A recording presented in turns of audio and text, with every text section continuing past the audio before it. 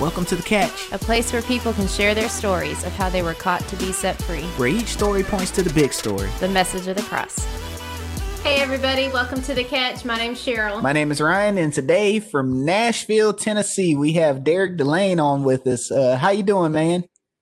And I'm good. Just taking it easy. Hope as well. Yes, you are actually the first person we are interviewing that we do not know personally. Yeah, do not know. Yeah. So one of the reasons why we started The Catch is, yes, we want to impact other people's lives, but honestly, this podcast has really helped us. And we always said we want to interview people we don't know. We want to learn from them. And so we're just excited that you were willing. You don't know us, but you were willing to jump on and talk with us today. So we're excited to get to know you more. I know that you have a church in Nashville called Proclamation Church. How long have you been there? Yeah. So first off, I just want to say thank you for inviting me on here. We don't know each other, and that could be a good thing or a bad thing. We'll see once this is all said and done. But I just want to say thank you. But yeah, we've been in Nashville now for just 5 months. And so we moved here to plant Proclamation Church. In the middle of COVID, obviously planting a church is kind of like planting a tree in concrete. So we're just trying to figure that out, how that goes. But God has been good to us. So it's been good. Well, that's good. I know one of the first things that we do like to ask on The Catch is just to get to know like your backstory. So we know that you are planning a church now, but did you always grow up in the church? Were you always a Jesus follower? Just tell us a little bit more about that. Sure. So I did grow up in the church. I was not always a Jesus follower. So when I was 8, I made a profession of faith, right? But my understanding of just Jesus and who he was essentially my get out of hell free card. And so like I remember specifically saying, okay, like, yes, I trust Jesus. But then literally like the next week I got in a fight with this kid and punched him in the face and felt like no remorse whatsoever. And so like essentially that followed me up all the way up until I was 16, to where I would do whatever I wanted to do. But then like, as long as I prayed and asked for forgiveness later on, I was good. But yeah, it wasn't until I was 16 where, I was obviously it was the Spirit just really convicting me, challenging me on my talk was this, but my walk was this, and just kind of challenging me in that. Man, I was sitting in my room and I just started reading the book of Romans and read Romans 6, where it says, do we continue in sin so that grace may abound? By no means. And then it continues on to say that, we are no longer slaves to sin, but now slaves to righteousness. And in my mind, I was like, bruh, like I'm still a slave to sin. Like there's nothing about my life that screams slave of righteousness, that I'm sold out to Christ. And it was then where I said, God, I'm done playing. I want to understand what it means to truly follow you. And it was right then and there that the Lord gripped my heart. And I've been on this journey ever since. And that was 16 years ago now. And so God has been kind. But yeah, I grew up with my grandmother, and so Granny wasn't playing. We was in church all the time. So you weren't one of those kids who were getting spankings in church, were you? Yes, of course I was. Oh my gosh, I can name you multiple times when I've gotten spanked in church. Yes, Granny again was not playing. And it wasn't only Granny that was spanking; it was the other church mothers too. Like, the whole motherboard. Hey, Ryan knows a little bit about that. That's the whole motherboard to snatch you up, taking turns. Hey, you better get your butt back there and sit down. Come on, somebody. Yeah. But listen, I wouldn't be where I am today without those mothers, man. So so that's how we grew up for sure. After you really just committed your life, you said you were 16, right? I was 16. You're 16 years old. How did your life change after that? Yeah, well, that was interesting because I had to have a lot of conversations with friends, because, man, I used to do just all kinds of, I was living for myself. And so having to explain to them why I no longer wanted to do those things was kind of, it was great. Like I was evangelizing, but it was so odd because literally like just the week before, we were, just doing whatever. But the next week I was like, hey guys, like, yeah, I can't roll up with you guys. Like I gotta be over here. If I'm over with you, I know I'm gonna get in trouble. I'm just trying to stay away from that. Well, why is that? Well, I'm following Jesus now. It was like, oh, I'm following Jesus too. And I was like, all right, cool. So let's talk about what Jesus means outside of just Savior, right? Like we gotta talk about Jesus as Lord as well.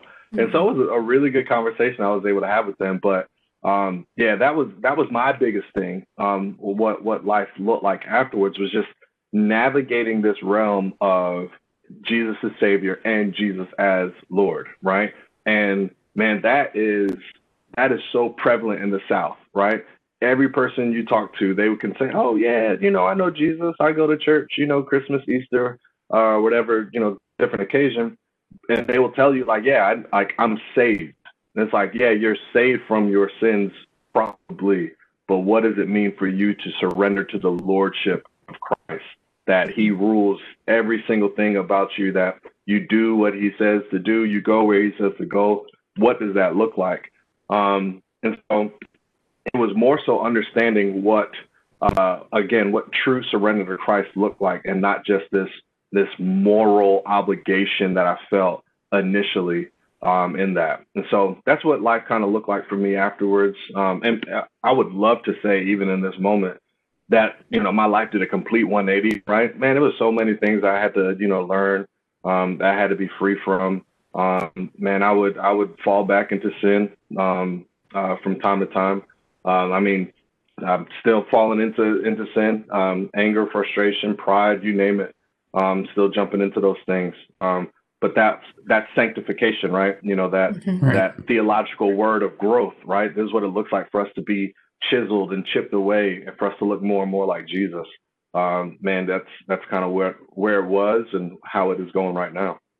I'm so glad you're willing to just even admit that even today, like I know that I've fallen short, and listen, I think, to be honest, so one of my favorite stories in Scripture is Jacob wrestled with God. And I like it because Jacob, God displaced his hip, right? And Jacob walked with a limp for the rest of his life. It doesn't mean that he didn't meet with God and he didn't know God, right? Like God didn't heal him from that. Like that was an opportunity for him to be like, oh yeah, I met with God. Like I'm sure his grandkids and neighbors and everybody else, like, yo, Jacob, what happened? Why are you limping? Like, well, I met with God, right? And so now we, as followers of Jesus, man, we have an opportunity to talk about our limps, right? Paul talks about, like, man, there are things that I want to do that I don't do, and the things that I don't do, or that I don't want to do, I do. And so, there's this realization that we're in this the already not yet. And what I mean by that, I am already as holy as I'll ever be, as sanctified as I'll ever be, as loved as I'll ever be, because of what Jesus has done for me. And that's solidified. That is already. However, I live in this not yet, where it's not yet fully realized. So I'm still going to struggle. I'm still going to fall short. I'm still going to limp, right? But it's in my limping that, as people see it, it's like, well, let me tell you about God's grace, even in the middle of my limp.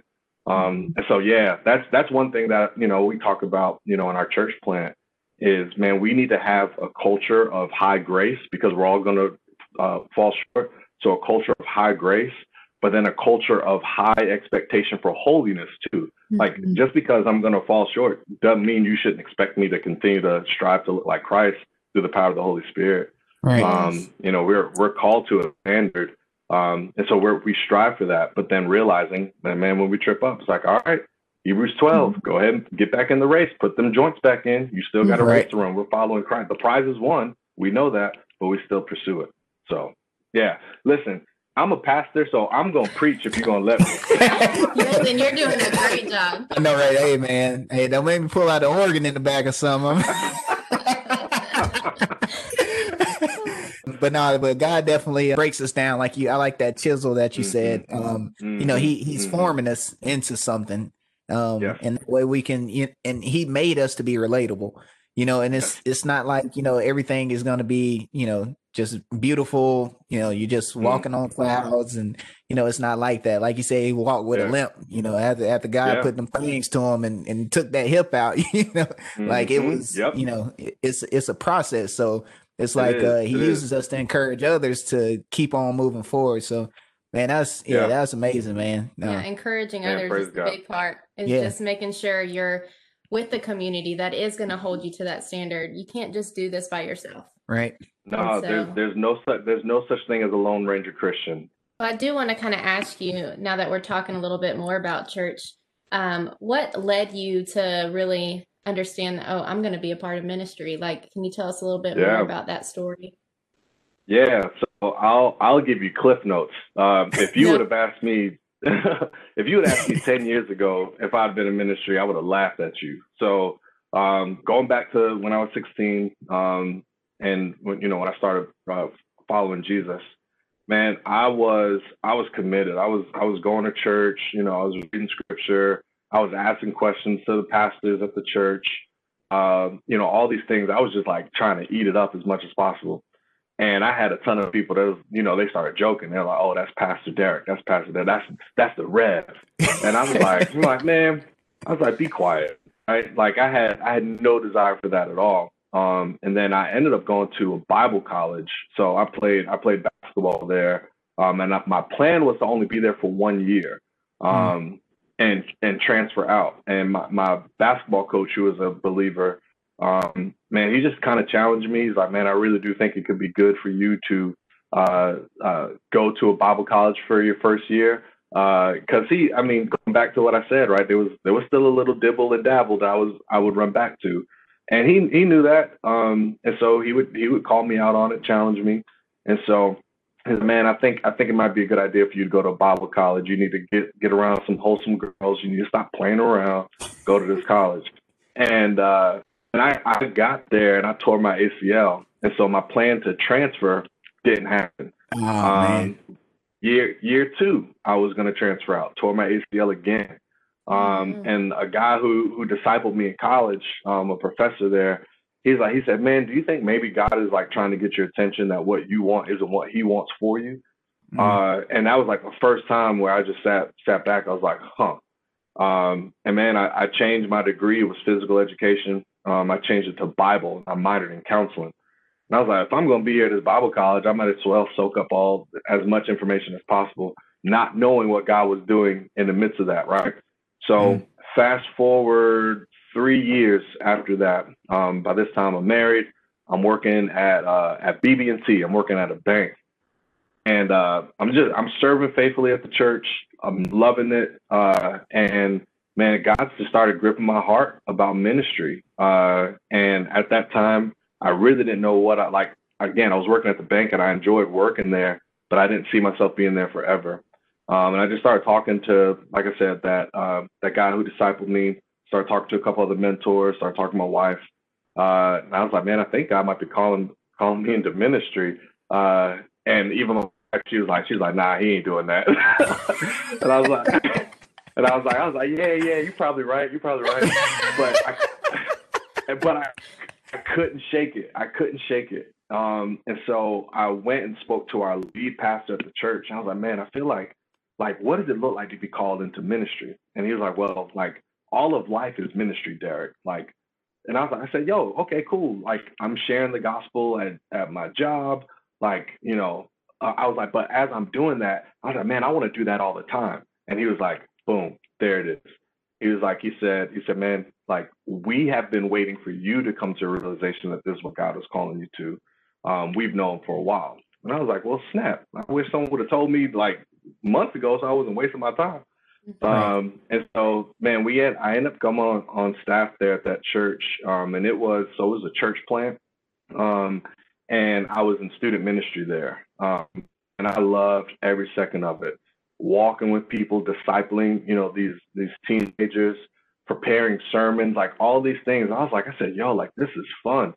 And as soon as that, like those things started happening, man, I told Rachel, my wife, I was like, man, I really feel like God is like calling us, like this is lifelong for us. And not only that, man, I think he might be leading us to plant a church. No time soon, but eventually. And again, Rachel was like, nah, I don't think so. But I said, hey, wisdom is personified as a woman in scripture. We're gonna walk in faith with what you say. And we just kind of left it alone. Right. But man, more and more, we, like I said, just couldn't shake it. We started having more and more conversations with people.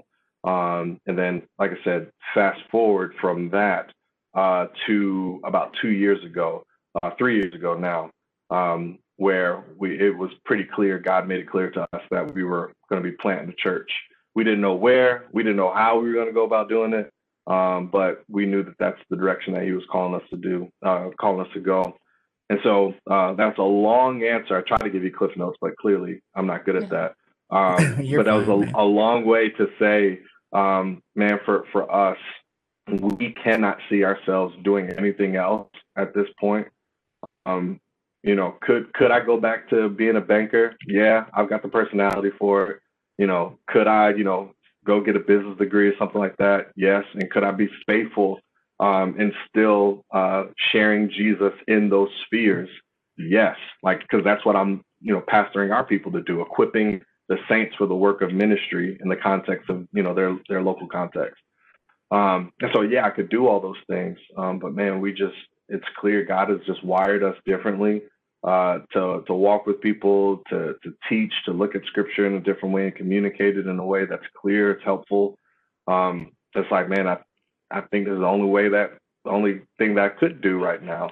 And so we're going to do it, and we're going to be faithful to it until God says, all right, you're done. Give it up to somebody else. And then we're just going to be faithful to the next thing that he calls us to. That's beautiful. I know that when all this COVID stuff is over, Ryan and I would love to come visit you and Rachel. Oh yeah, come through. Yes. come Yeah. through. We would love it. I'm telling you. Anyway, I got to get some of that hot chicken up there. I was telling you earlier, I got to get some of that Nashville hot chicken. I've been waiting on got it. you. Hey, Listen, I gotta get it. Gotta get it.